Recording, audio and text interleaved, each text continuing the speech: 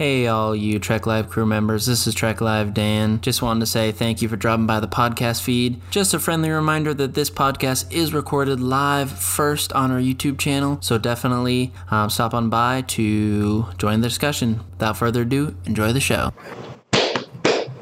Okay, we are live for episode 74 of Trek Live. Today's episode is going to be a little bit different. We got a packed show. We got a lot to talk about, so I'm thinking that the structure is going to be a little bit different normally than what we normally do. We normally start off with, how our rewatch is going.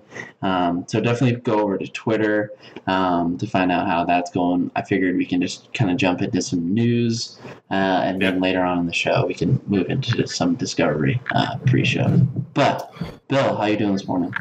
Doing good. We got a lot to talk about. It was a big week in Star Trek news, and it's going to be a big week this week with the Discovery coming back. So it's kind of all happening right now. Yeah, I'm looking forward to diving into it and kind of talking about all the things that are happening with different shows and development and things starting to come together with Picard show and some news with the new movie that may or may not happen at some point. And then I'm definitely looking forward to talking about Discovery Season 2 kind of generally as we kind of lay down our feelings and maybe a prediction or two or whatever the week before it starts, before we actually know what's really going to be happening. So, like you said, it's a jam-packed show. We're going to have a lot to talk about. And I think we're going to, skip out on some of the usual formatting that we do with, starting off by talking about a rewatch and all that. I think this is a good week to just kind of dive right in and talk about what's happening. So let's do that. Let's start off with the Star Trek 14, whatever you want to call it, the movie news, which, depending on who you are and how you feel about the Kelvin timeline, might be really sad and depressing news, or I guess there are people out there who are really happy about this, that, this is potentially shelved. But to kind of sum it up, there have been stories about Chris Pine and Chris Hemsworth, who was supposedly involved. That character was going to be in the movie. The script had been written, and it was going to involve George Kirk somehow, seemingly through some kind of time travel thing. But they were having contract issues with Paramount and battling back and forth. That kind of put a drag on this. They had hired a director. S.J. Clarkson is her name. She's done a lot of TV, and now she's agreed to go. She made an agreement to go direct the pilot for an upcoming Game of Thrones prequel series, which kind of telegraphs that this project, Star Trek 4, has kind of hit the skids a little bit between the contract problems and now director who's leaving. So not a whole lot of good news on the Star Trek 4 front. How do you feel about this? I know you're a Kelvin timeline guy. Huge Kelvin timeline. Your intro to Trek. Yeah. So, what does this leave you feeling? I mean, do you think it's dead? Do you think it's good, done for good? Is this a temporary setback? I mean, there's no way to really know, but where are you right now on this? How do you feel about it? I don't think it's completely dead. We'll never see it again. I do believe it is shelved. It sucks because I hate to see something like this be taken down by something like contract disputes and money. It just sucks when, something gets so successful that this is bound to happen. It just sucks that something great like the Kelvin timeline has been shelved. I think they had a great opportunity. What they had, kind of brainstorming how the story was going to go, sounded interesting to me. And hopefully down the road they can kind of work that out. Yeah, I mean, I feel the same way. I'm trying to avoid the feeling that it's dead for good. I mean, Star Trek's no stranger to these kinds of contract disputes. This is not the first time. There have been battles like this, particularly back with the original cast.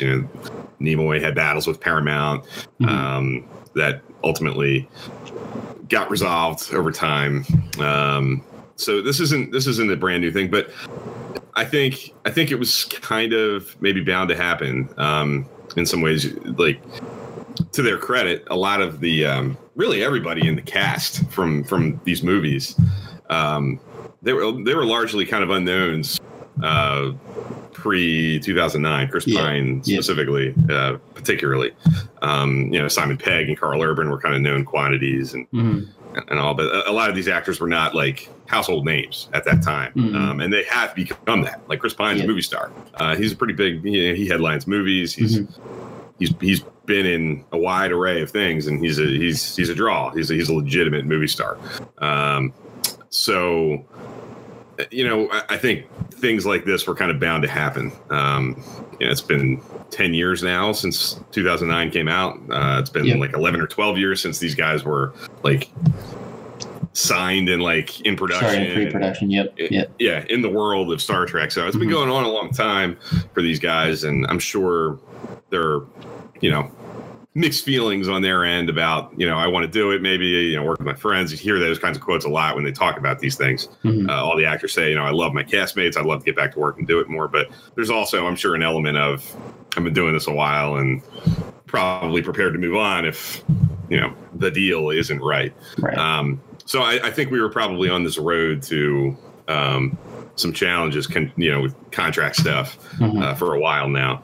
But it does upset me a little bit. I'm a fan of the Kelvin timeline. I think it's a nice kind of offshoot thing. I think it gives the movie world a little bit of a different taste. I think it's probably more suited to the movie world. They have a little more creative license to do things because it's in this separate, timeline.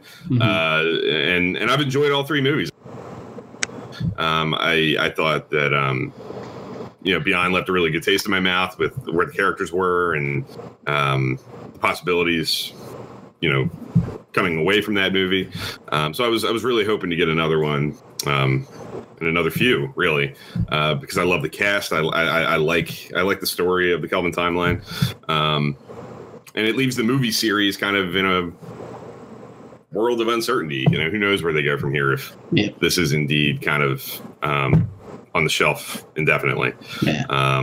Maybe the movie world goes quiet with Trek for a little bit again. I guess there is the Tarantino thing kind of floating out there too. So who knows if they'll just go right to that and what that even is. I know he's produced. I think he's in post-production for a movie that comes out this summer right now. So, by the end of the summer, that project that Tarantino is working on will be kind of wrapping up, and I guess by that point, all bets might be off, and maybe that'll be the direction. So it's going to be interesting. I'm not a person who was cheering about this and thinking that it's good that it's kind of done potentially, but we'll see. I'm certainly not. I'm not of the mindset that it's dead and buried for good. I think things can change quickly, and you never know. It just might take time. Jordan has a great comment.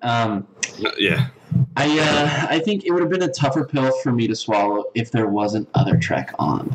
I feel like it does bum me out, but at the same time, I feel okay because there's more Trek on. Now that being said, I think this is kind of a missed opportunity because I feel like we're moving into this age where there's going to be a lot of Trek on, and I think there's a great opportunity, for the Kelvin timeline to kind of step up into this new age of Trek, which sucks that they're not going to be able to join that. So. Yeah, that's a really good point. And there's Trek on now. There's a Picard show coming. There's more on the way, apparently. So there's certainly not a shortage of Star Trek out there. And I don't know if that might impact Paramount's thinking, if they feel like, there's plenty of that. We don't want to oversaturate, although they have no, I guess that was probably a silly comment because they have no. Yeah, looking back in the past. Yeah. But from our standpoint as fans, it's certainly not what it would have been a couple of years ago, 3 years ago, 4 years ago, where if this stopped, it's like, well, then now what? There's kind of no hope. Where now, it seems like Trek is here to stay for a while, at least on TV.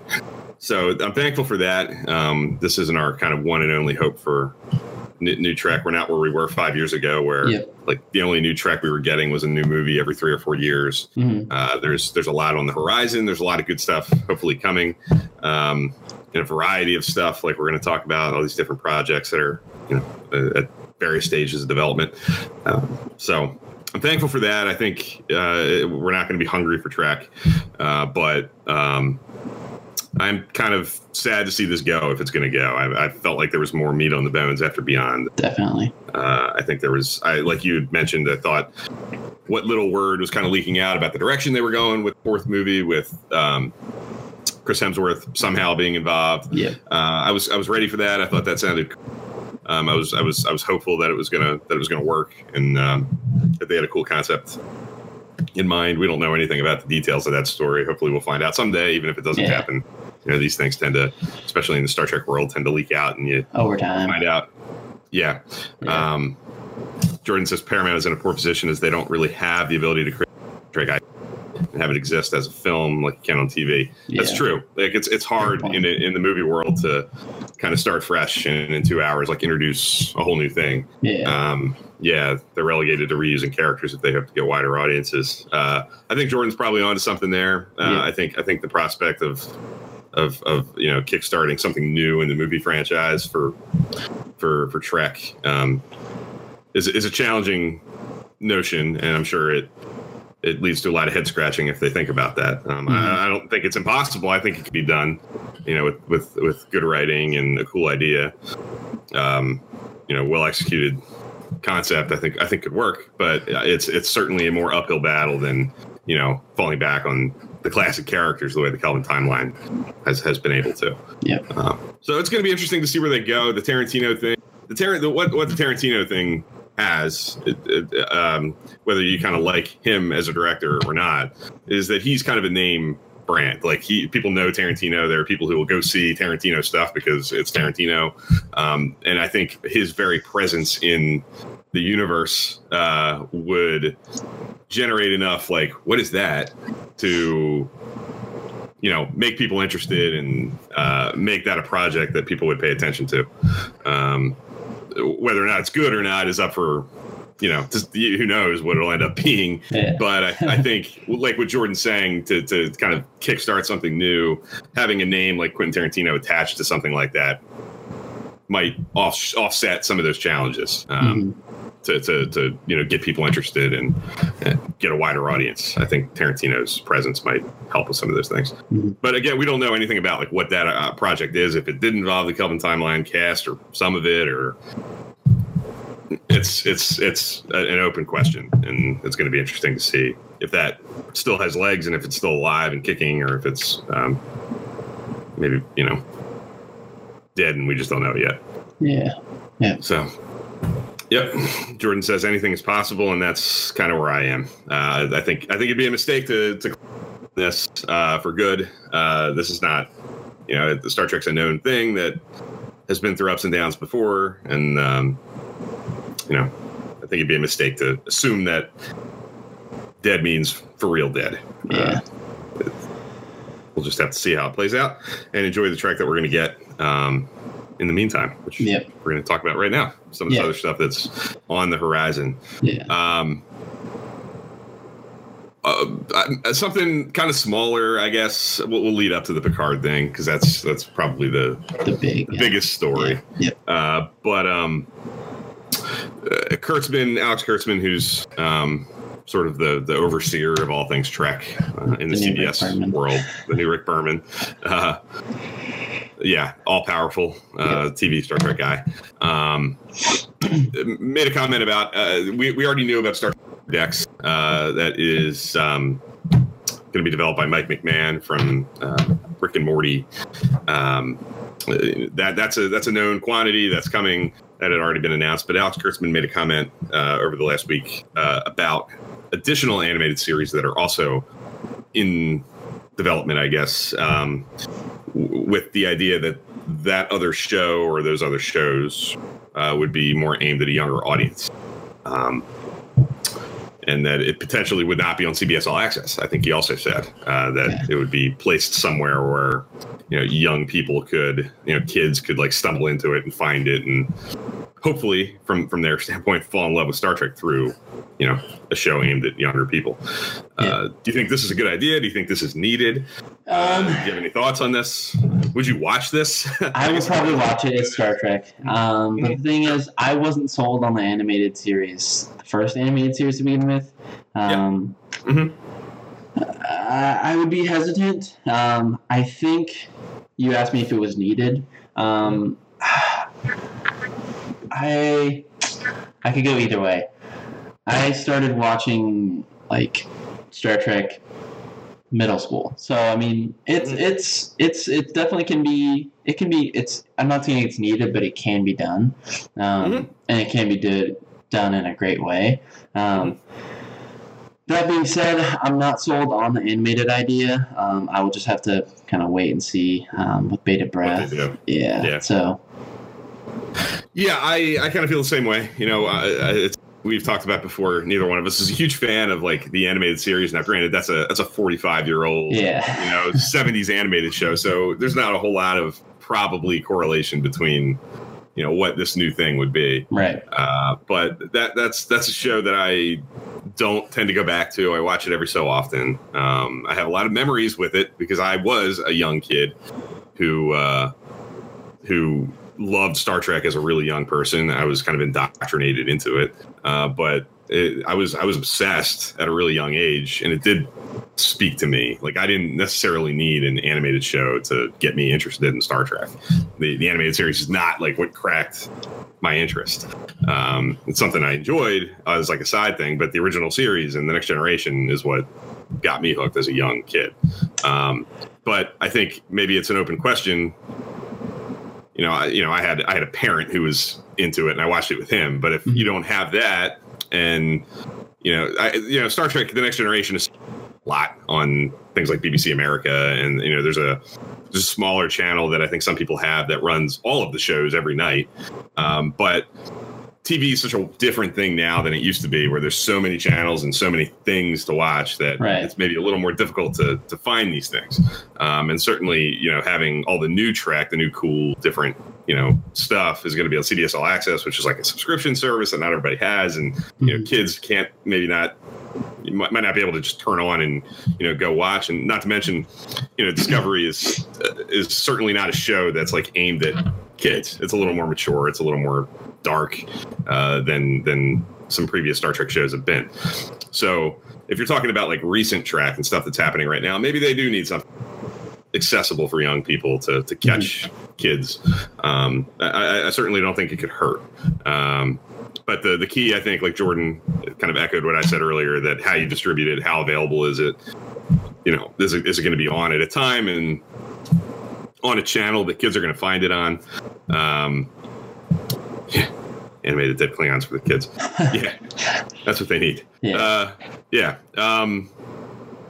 All Access is not the best platform, Jordan's basically saying, for something like this. And I agree. If your aim is to get kids young, I think putting it on a channel on TV at a time when they can kind of stumble into it and find their own interest. I think it's an apt, probably smart direction to go in, and something that's worth exploring if you have the resources to do it. It can't hurt, like I said. So I'm curious to see what they do. I'm open-minded to it, depending on the type of show it is and the type of story it's telling, and how young is it aimed. I'd certainly be open to watching it and giving it a try. So we'll see. I think it's going to be interesting to see how it plays out. As far as the other animated show, Lower Decks, like you were saying, and you said over time since it kind of was announced, that you're a little mixed on that idea. I'm a little more excited about it since seeing The Escape Artist. I really enjoyed The Escape Artist. That's written by Mike McMahon, who is going to be the showrunner and the guy who's creating that Lower Deck show. Right. If that's the sort of, that, like I said, I've said many times, I don't watch Rick and Morty. I'm not really familiar with the show. So that was my first kind of taste of, his stuff. So that gave me a little bit of confidence. Yeah, I think, Kurtzman and the whole kind of CBS team is kind of playing the market. If we look at, what's popular, The Simpsons, Family Guy, you mentioned Rick and Morty, South Park. I think that is very popular right now, and I think they're just kind of trying to kind of play that market and also kind of explore it because, like we've said a lot on the show, is that Trek is a Swiss Army knife. I don't doubt the ability that Star Trek can do this. I just worry about the execution and how that's going to go. So that's my only worry. Yeah, it'll be, I think, getting the right people involved for something like that. People who maybe have some experience, developing shows that are aimed at kids, but hopefully are smart shows, I guess. I think that's going to be important, not to if you're going to try to get kids interested in Star Trek, it's got to be Star Trek. Like if you want it to actually work, it has to turn them on to the idea of what they're going to find if they grow into live action, the big boy Trek. Yeah, exactly. So big boy and girl.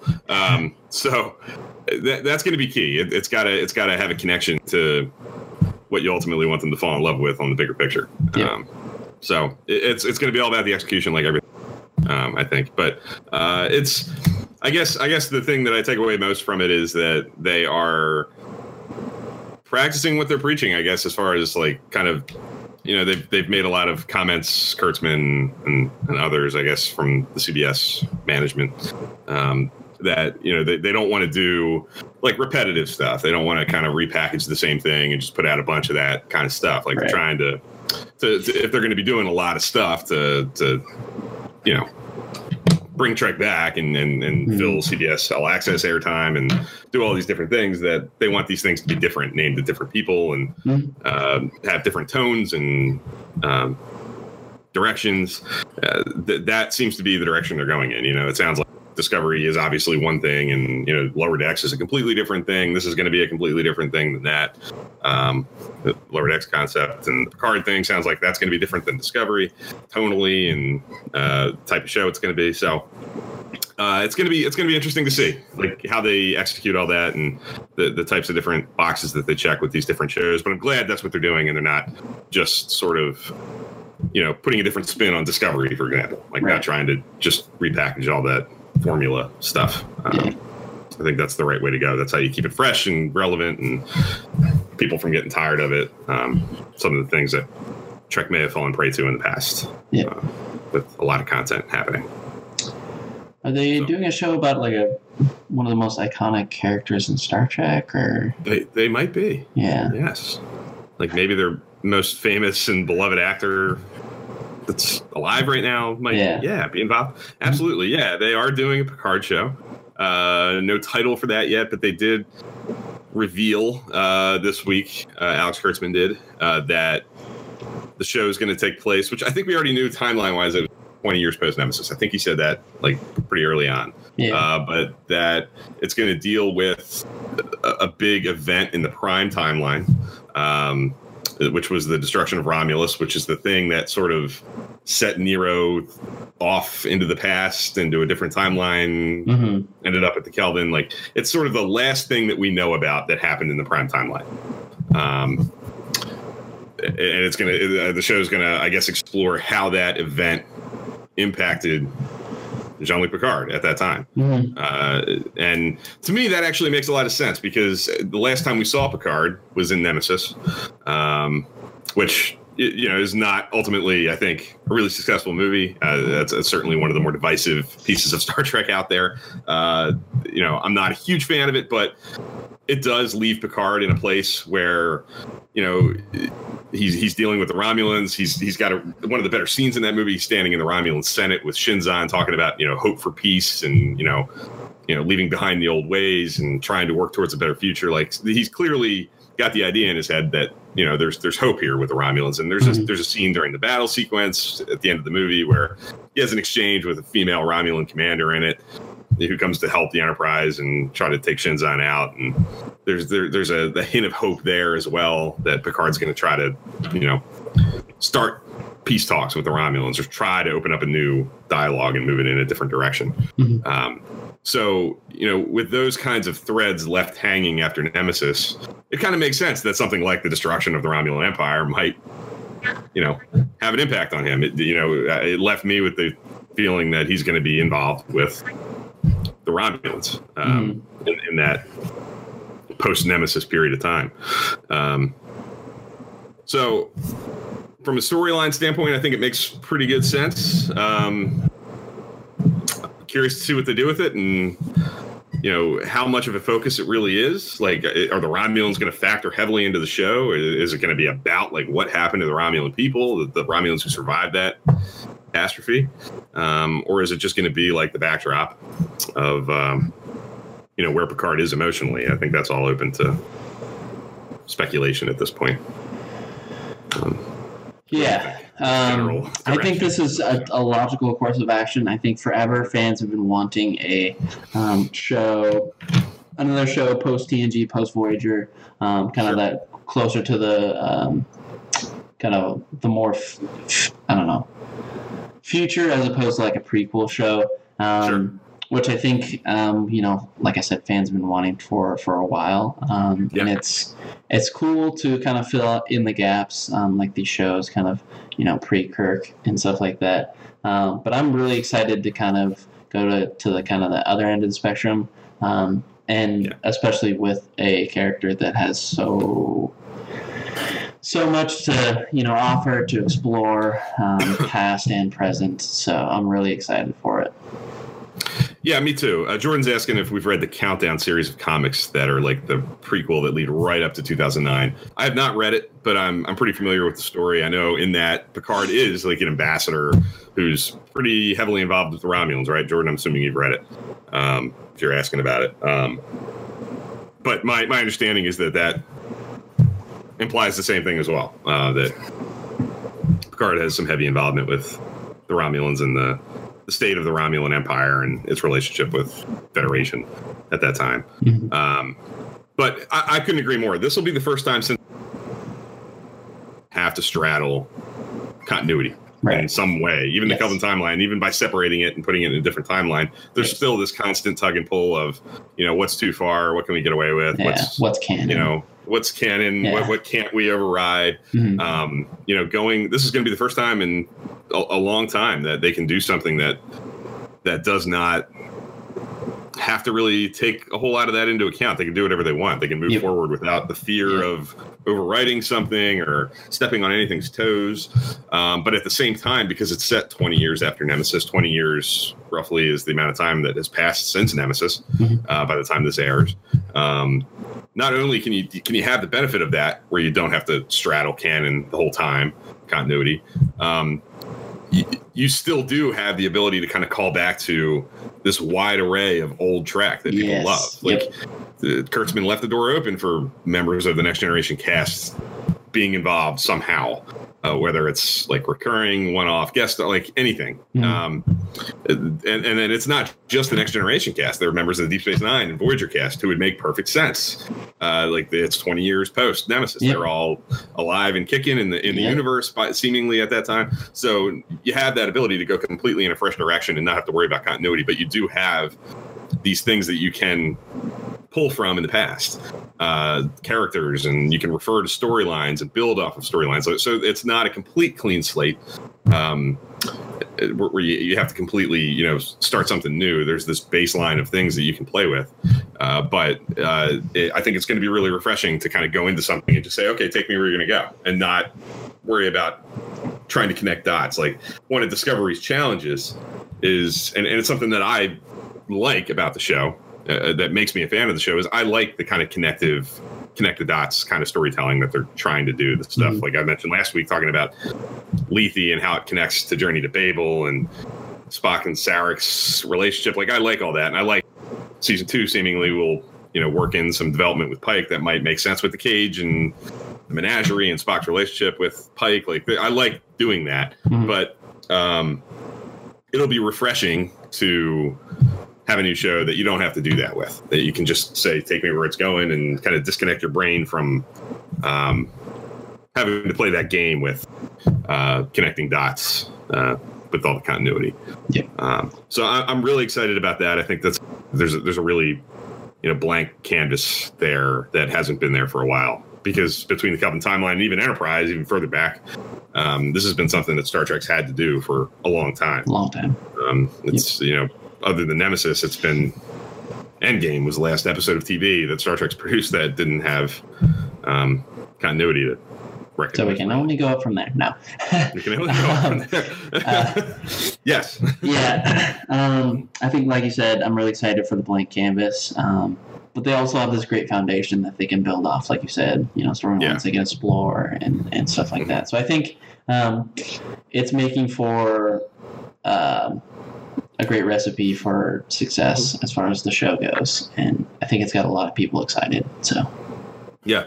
Are there characters from the next generation that you'd the most eager to see in a show like this? Who would make the most sense?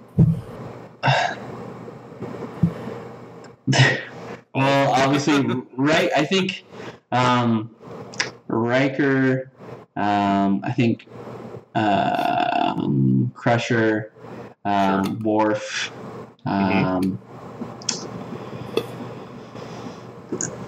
All of them, I think, are on the table. Especially right now, just where I'm at in my rewatch. I think Guinan and Picard's relationship. Just feels as strong as ever, and I think it would be fun to kind of revisit that as well. Yeah. Picard Crusher's definitely really ripe for where are they? 20 years later, where does that relationship stand? Yeah. If he's dealing with a lot of emotional turmoil because of the Romulan thing, might he need a counselor too? I mean, that makes sense too. Yeah. You would. I think it's all on the table. Who knows? But, they're certainly not going to have to twist my arm to see any of these characters again. Even Ro, like Pensky File says. I'd love to see Ro again. Yeah, that'd be awesome. Yeah. There's no end to it. And there are characters from the other show. And, I think somebody on Twitter was, speculating if the Romulan Empire's gone, who would, the Cardassians, want to step up and fill that void and end up being, the big... who knows? I'd love to see Garrick and characters like that again. And doing it this way, where it's not set too far into the future and it's kind of contemporaneous with the amount of time that has actually passed, 20 years or so. There's not really anything stopping you from pulling any of these characters into the show, as long as it's the right thing to do story-wise. And it makes sense with what they're doing, the direction they're going in. There's a lot of possibilities there. So I'm really excited about all that. And like I said, having that blank canvas and being able to go forward with the story without needing to second guess, continuity and how things are going to affect. Sometimes it's not even, this story has a direct impact on continuity this way. But for nerds like me who have seen the shows many times, it's sometimes a 5-step process. Sometimes a story will have they'll tell a story and then it leads to things that make you think, well, think about down the road, how's it going to affect domino effect stuff for how things are affected down the road in the continuity. Having the ability to kind of turn that part of my brain off and just watch the show and see where they're going to take it is going to be extremely refreshing. And as somebody who loves Enterprise a lot, I'm excited to, and loves Discovery too, these prequel idea shows. I'm excited to kind of move in a different direction. Yeah. Have a little different taste. So. Yeah. Of all these different shows, we didn't talk about these. There's clearly in a lot of these articles, it's pretty often cited. There's just the Starfleet Academy show also kind of in development. Real quick, Pensky File saying, in his opinion, the post-nemesis setting is the only one that makes sense. The prequel nature of Discovery only serves to make things more difficult for the writers. Yeah, that's a pretty common, and it does make things more difficult for the writers. Yeah. It boxes them in a lot of ways, and they have to rise to the occasion. And depending on, I know Pensky Files, I know you're not a huge fan of Discovery, and I respect that. Dan and I both are into the show. We're fans of it. We like it, but it makes life more difficult for them to thread the needle and to catch, a wide net of people.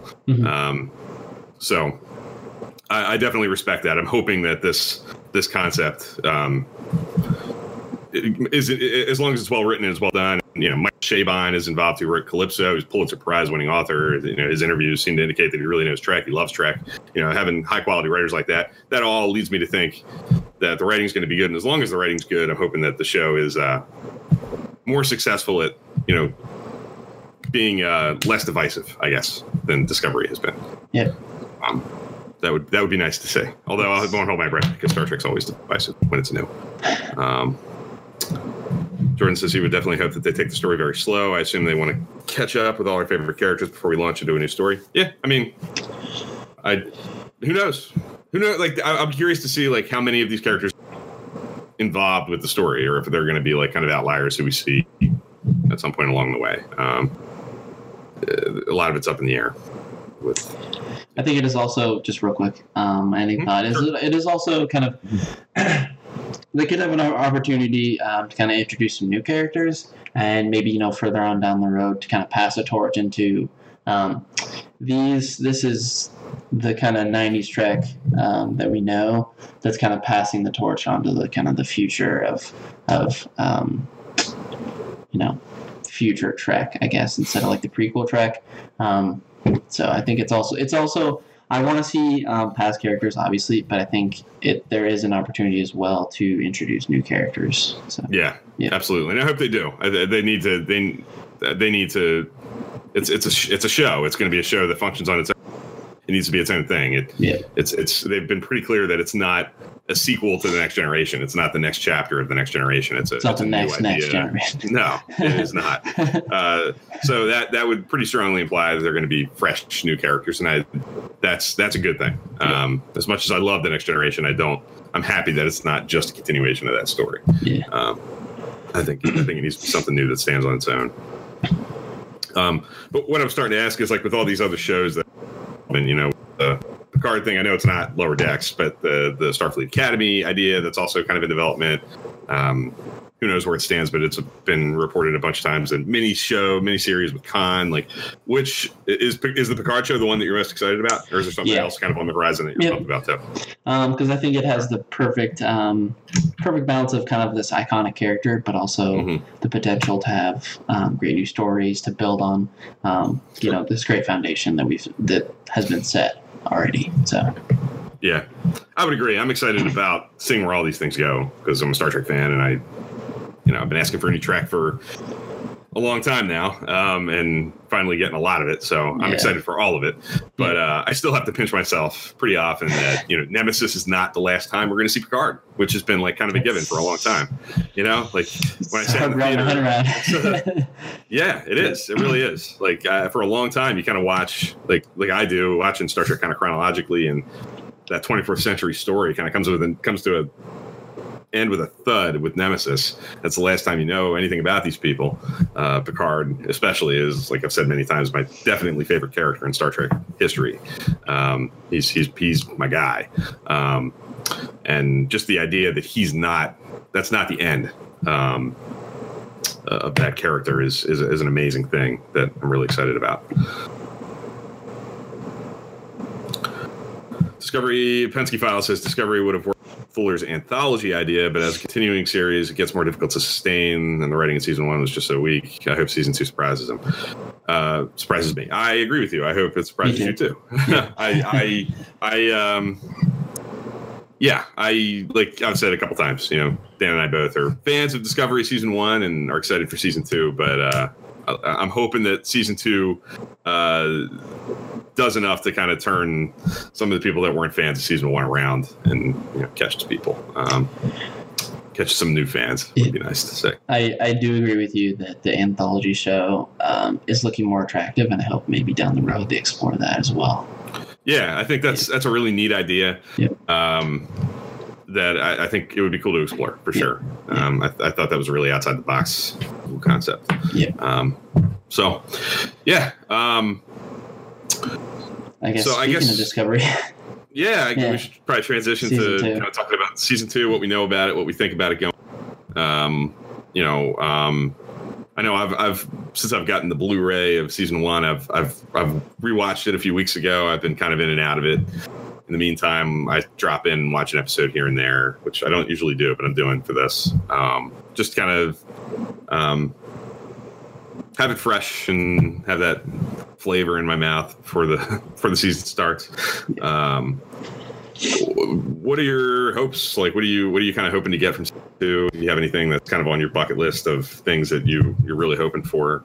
I am very excited for season 2. I didn't watch any of it, which I planned on it, but I'm kind of testing out this theory of like I'm calling the Golden Gate Bridge theory. Is that at the beginning of season 1, it's really focused on Burnham and kind of this single character, and by the end, it almost feels like a crew and a little bit more than just like the single character that we're kind of seeing this world through. And I'm curious to see, are they going to stick to that, or are they just going to be this is how they become a crew, and we kind of explore, a type of show that's like the big 3 or the big 4, but before it was kind of more focused on Burnham. I'm just curious of how, this season 2 maybe just goes, this is the crew, But at the same time, it's hard for me to see that going that way because, we're adding more characters. So I'm curious as how that's going to go as far as just the show structure as far as in season 2. Yeah, I have the same question, and I know Alex Kurtzman has said things like that, that's kind of their mission. They kind of want to make the show feel a little more cohesive as far as like how the crew operates together. And you kind of saw by the end of the first season, I'm thinking of like What's Past is Prologue and that battle scene. Yeah, it feels a little more like Trek as far as like how the crew's operating and that they're kind of a cohesive unit. You see them operating in their roles and doing their thing. My instinct is season 2 hopefully will focus on that and make it a little bit more of a crew. Hopefully it'll be about that sort of journey, like to let this crew kind of settle into place and become a Star Trek crew the way that we are used to. That would be nice. It would be cool to see that journey happen. Like usually in these shows, you kind of get right to it. Like in The Next Generation, it kind of settles into place pretty early, and that's what they are. And in TOS, you jump right into the kind of the middle of the 5-year mission, and that's what they are. They're pretty much a cohesive unit doing their jobs.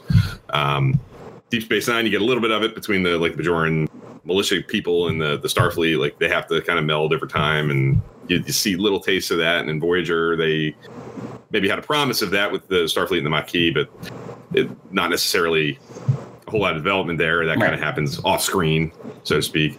So I'm definitely open to the idea of this show kind of showing us how that happens, how that family gets formed. And to kind of piggyback off that, I would like to see some of those sub characters, like the kind of faces around the bridge that get a line here and there, and you kind of know what they do, but you don't really know anything about them. I'd love to see a little bit more development for them. I definitely, they're not going to become, major characters by any means. I think we know who our major characters are going to be, and that's fine. But I'd like to get a little bit more of a taste of like who these people are and have them involved in. The missions a little bit more, have them go on a landing party thing and get to know them a little bit. I think that would help the show as well. And that's something I'm definitely hungry for. Anything else for you that you're? I'd love to see just take the show kind of in a lighter kind of direction. Yeah. To me, season 1 was so heavy and so. I don't want to say dramatic. It was very dramatic. It can still be dramatic. I just takes itself so seriously. Yeah, it takes this not so serious. Yeah, I just watched The Dark Knight, so that kind of so yeah, that's another thing. And from the trailer, I gather that it does feel a little bit more lighter. They're going to be joking more. So yeah, I think it looks promising, but that's one thing that kind of is on my checklist of season 2 to see. I'd love to see a little bit more lighter show. Couldn't agree with that more. Star Trek has always been something that, because of its nature, I guess, where bright future, optimistic. When it's at its best, Star Trek tends to be about good people doing good things. Being good friends. Having that sort of feel. Gives a levity to the show that I think wasn't always there in season 1 because of the type of story they were telling. So I definitely, that would be a welcome breath of fresh air as well. I couldn't agree with that more. Penske File asked if he's mentioning that, and I have read some of these. They're the spoiler-free ones, at least. Early fan site reviews say that early season 2 is more like the Trek you know. Is that a good thing or a bad thing? Is that a good thing or is it a bad thing? That's a good thing for me. I hope that they. It feels like the Trek that we know, but it also isn't, if that makes sense. Yeah. And I think that Discovery has done a good job of kind of turning what we expect on its head. So I'd love to see a little bit of the kind of the Trek that we've known, I guess, watched before. So yeah, I'd like it to feel a little bit more familiar while kind of maintaining its own voice. I think that's the needle that needs to get threaded. Right. You know, you don't want it to be too familiar and too derivative of like 90s Trek. You don't want it to feel too much like, you know, we're trying to be just like this. Like a certain other show that I really like that's on Fox here in America sometimes feels like. You know, I'm a fan of the Orville and I enjoy it, but sometimes it feels like it's trying too hard to fit in that little box. And I think that's a feel that should be avoided. Yeah. Dan would disagree with you, Penske File, that it's the weakest of the original series. But he's saying Voyager was like the but also the weakest. But I get what you're kind of saying. Like a common criticism that may have been lobbed at Voyager too is that it was too derivative. It kind of told the same kinds of stories we were used to in TNG, and you know, Voyager was certainly tagged with like it's TNG light back in the day, and people still feel that way. So I think that's a temptation that should be avoided. You don't want to get too close to what's been done. But, I think if it feels more because of the way the characters are interacting and it has that sort of positivity to it that may have been lacking a little bit in season 1, I think that'll be a benefit to the show. But I certainly don't want derivative stories and even like derivative character arcs. You know, I want to see fresh stuff, but with that tone and message and kind of intangible stuff that makes Star Trek Star Trek. Rob agrees. He wants to see more of the bridge crew too. I think that's pretty common. Yeah, good to see you too. Yeah, absolutely. But that's a pretty common ask, I think, among the fans, that they would like to see people like Arium and Detmer and Wushikin, the different bridge role players actually get a little bit more to do, just a little more involvement. And I'm hopeful that they'll do that. I mentioned this last week. I don't want to go off on too much of a tangent about it, but I would like, because I'm a fan of what they did with like Lethe and time, the Spock or the Burnham Sarek relationship into the Spock Sarek relationship that we know in Journey to Babel. I talked about how I think it's really cool that something that comes along 50 years later is kind of giving the stuff from 50 years ago kind of a new flavor and something else to watch for. Like, it helps keep that show. It almost makes it new again. Like going back and watching Journey to Babel is a whole new experience now, because of, if you accept Lethe as, you know, if you're a fan of Discovery and you like that, it makes Journey to Babel have another layer to it. I like that they're doing that. I think that's pretty cool.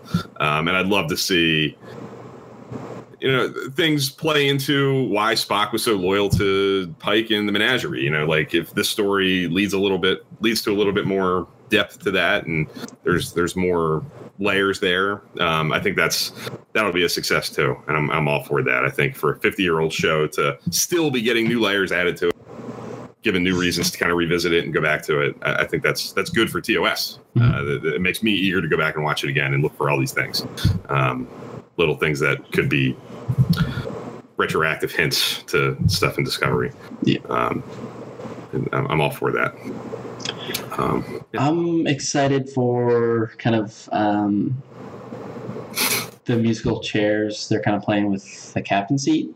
I think that, you know, Anson Mount has a little bit of pressure, being that the performance of the previous captain that sat in that chair was pretty good.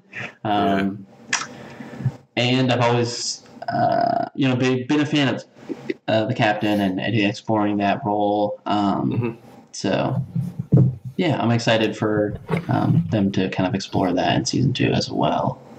Yeah, one of the things that I've read in a couple of these early reviews that have been out, the Penske File mentioned, is that they do explore that, I guess, in this first episode.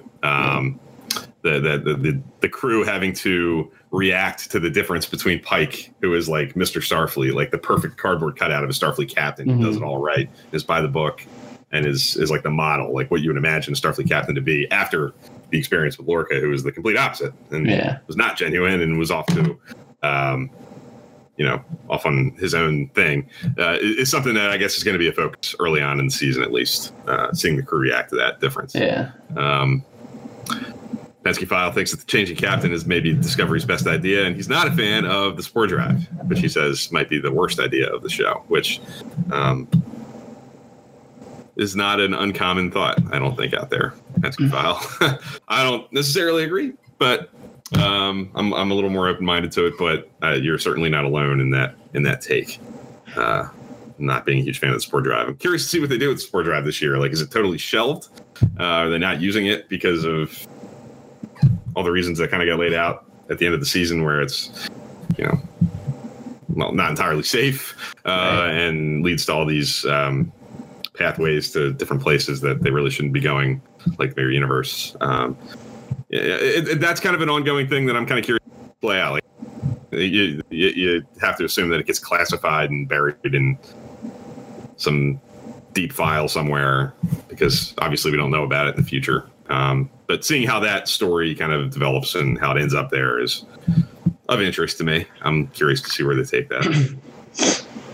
I imagine that's going to, like, Calypso might be built off of that somehow. Yeah, like, that's just kind of tucked away out in deep space somewhere. Yeah. Which, from the beginning, I've always kind of had my head buried in the sand, because, I mean, the Penske File does have a great point in that it hasn't been mentioned before. Why is this technology there? The ship is kind of built off this technology that we've never heard before. I've always kind of had my head kind of buried in sand, like. Sure. And I think maybe this is maybe a step towards why we haven't, is because it is just so unpredictable and just unsafe. I'm kind of excited to hopefully see maybe that they explore that kind of down the road of why it maybe does get classified. And but speaking of classified, I am excited I hope that Michelle Yeoh definitely kind of sticks on, because I am a fan of having kind of that Mirror Universe tie-in, which is kind of crazy to think, because if you guys remember last year, I wasn't the biggest fan of going to the Mirror Universe, so I'm excited to kind of see how they play out. Yeah, you were pretty open with that, like even early before they did. You're like, I kind of hope we don't go this way. Yeah. I mean, we all kind of saw. We all knew it was going to factor in somehow, but you weren't on board with that in advance. But I think you turned out to be okay with it the way they did it, I guess. Yeah.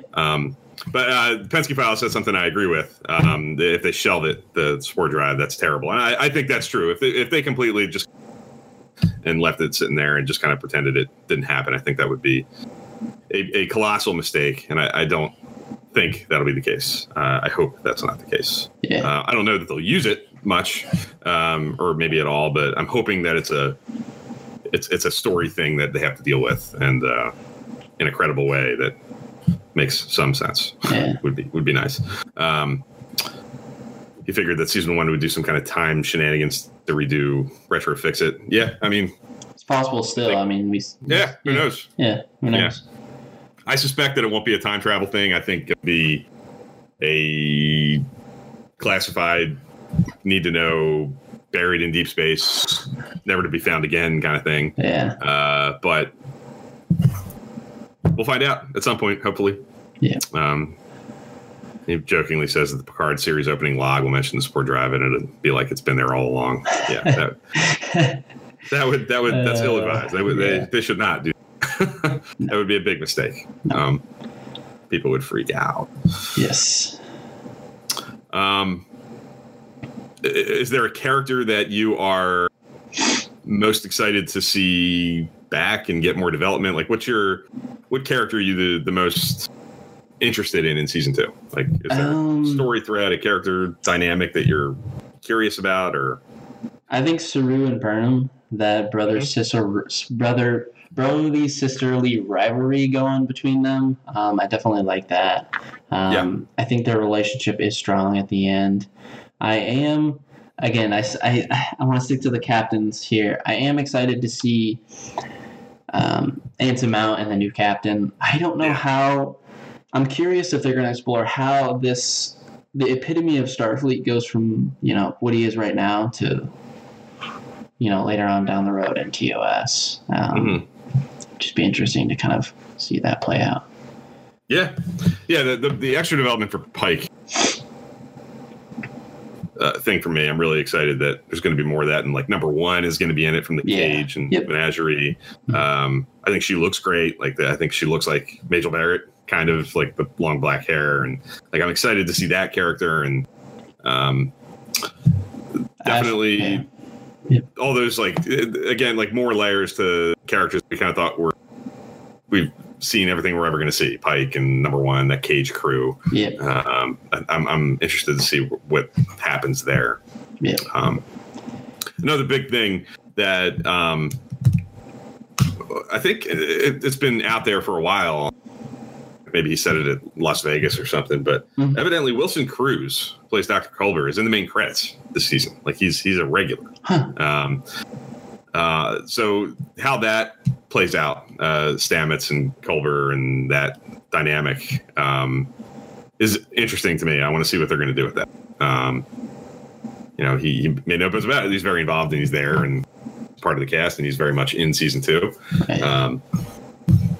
How is certainly an open question. Evidently, the mycelial network somewhat does something. I don't know. Yeah. But that's an interesting story thread to me that, I'm eager to see what they do with.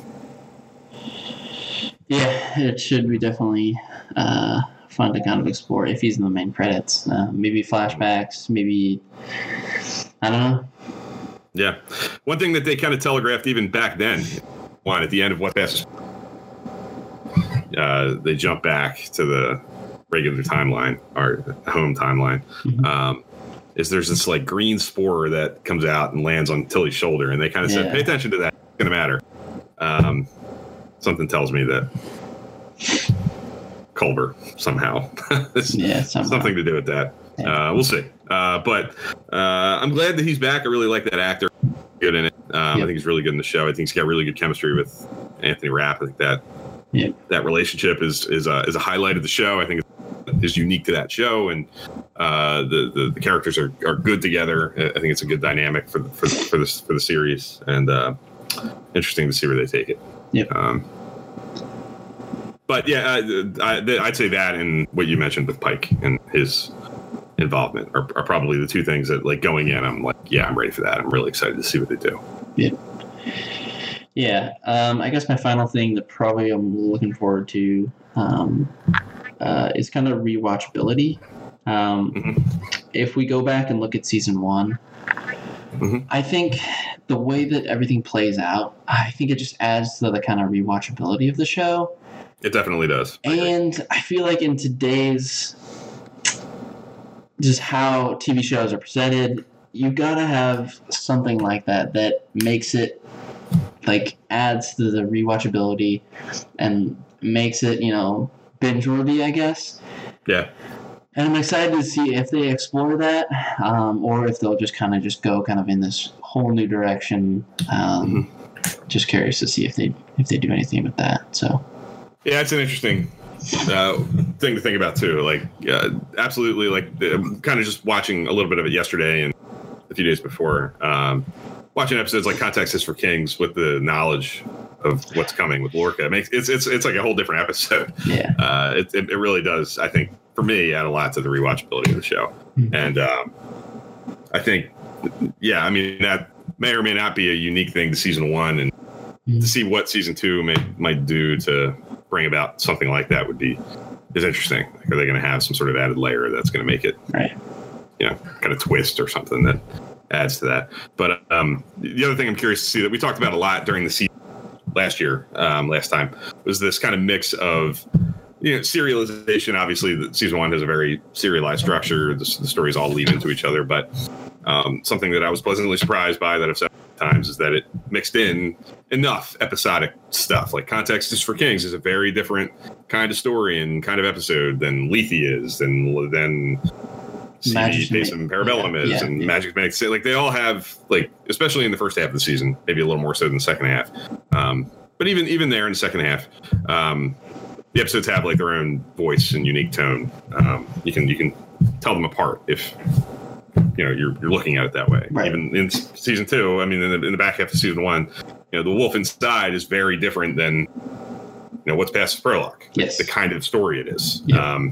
The tone of it are different. I'm hoping that they kind of walk that line in season 2 as well. I'm all for the serialized, having a single thing kind of pulling you through the season that rewards you at the end. But I think it's important for Star Trek to maintain that Swiss Army knife kind of thing that we talked about, like being able to tell different kinds of stories, play with genre, and not be one note in that kind of way, because it never has been before. So I'm curious to see if they do that this time around, or if it's going to be more like single tone through it. But we'll see.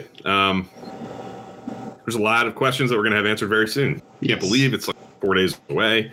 It's crazy. Yeah. I think I saw something about it's Thursday night, which is different than last year. It used to be Sunday. Yep. And for a long time, I thought it was going to be 9:30 Eastern time. And I saw something the other day that I think said 8:30 Eastern time. That it'll premiere, like it'll be available on All Access. What time was it on last year? It was like 9-ish, I think. Okay. I think it might have been. I don't know. 8:30 maybe. I don't know. I don't remember. Yeah, I guess I'll have to go. Yeah, I can't remember. Mm-hmm. Yeah. I want to say it was 8:30 actually. I think because I remember it like starting around the same time as like Sunday Night Football. Yeah. Around that same time. So I don't know. But I also remember it being a little inconsistent. Like, it would sometimes drop like 15 minutes early. Sometimes it would. Yeah, like you never quite know. A lot of time like spent like refreshing the app, waiting for it to pop. Yeah. Never quite being the exact same time. I don't think After Trek is back. That's another like little side thing. I think a lot of people have been like, there's been like no word about it at all. Not much, whatever. It's not. I'm fine with that. Yeah. It. I think it got a little better over the course of the season, but I had a hard time with it. Yeah. But it is what it is. Yeah. There's plenty of places to go to listen to or watch like post discovery analysis. There's like no shortage of options if you want to get your fix on that. And we're in that menagerie, so yeah, we are in that category. Yeah. So there's plenty of opportunity for that. So yeah, really excited. Next week we'll be talking about Brother, episode 1 of season 2. Yep. And for the next 14 weeks, we're going to be along for the ride and hoping for the best. Hoping it's good. And yeah, can't tell you how excited I am for another new season of Star Trek. Yep. After all these years, it's back again. It's times are good. Yep. So, and Penske File, I sincerely hope that it wins. I know you have not been a fan. Yep. I've listened to your show. I know feelings, but I'm really hoping that people who are of your mindset, who think of Discovery the way that you do, some of you are kind of won over by season. I hope that it's different enough and does a good job enough to win over some new fans. Yep. That would be good. So But we'll see. We'll certainly find out very soon. Yep. Yeah, so this has been kind of our first episode, or our first kind of, I guess, episode of kind of into our Discovery coverage. Like Bill said, we got 14 weeks of it. Hopefully we'll be able to supplement some of that with some other content. I'd love to kind of revisit maybe Trek After Dark, get the STO stream going. So yeah. Yeah, looking forward to it. And we're going to be available on a whole new platform very soon, right? Yes. So this will probably be the first episode that's going to go live. I mean, not live, but go on our podcast feed on iTunes. So we finally got that going. Bill and I have been wanting to do that for a long time. Finally be able to make it happen. So we still want to emphasize that you guys should come here live. You guys make the show. But the next day it will be available on the iTunes feed as a pre-recorded. So you have that access to, on iTunes, on and where other podcasts are found. Absolutely. No use to garbage. iTunes app. Yeah. So yeah, I will. We will get working on that. Post the next day. Yeah. Great time to be a Star Trek fan. It is. Unless you're a huge Kelvin Timeline guy. If Kelvin Timeline is your thing, now is a sad time to be a Star Trek fan. Yep. Yep. Yes. I guess wrap it up. The discussion does not have to stop here. Definitely come over to Twitter. If you want to hear more about Star Trek discussion, come over there to let us know your thoughts. To the Discord channel. And now the podcast feed. So, yeah.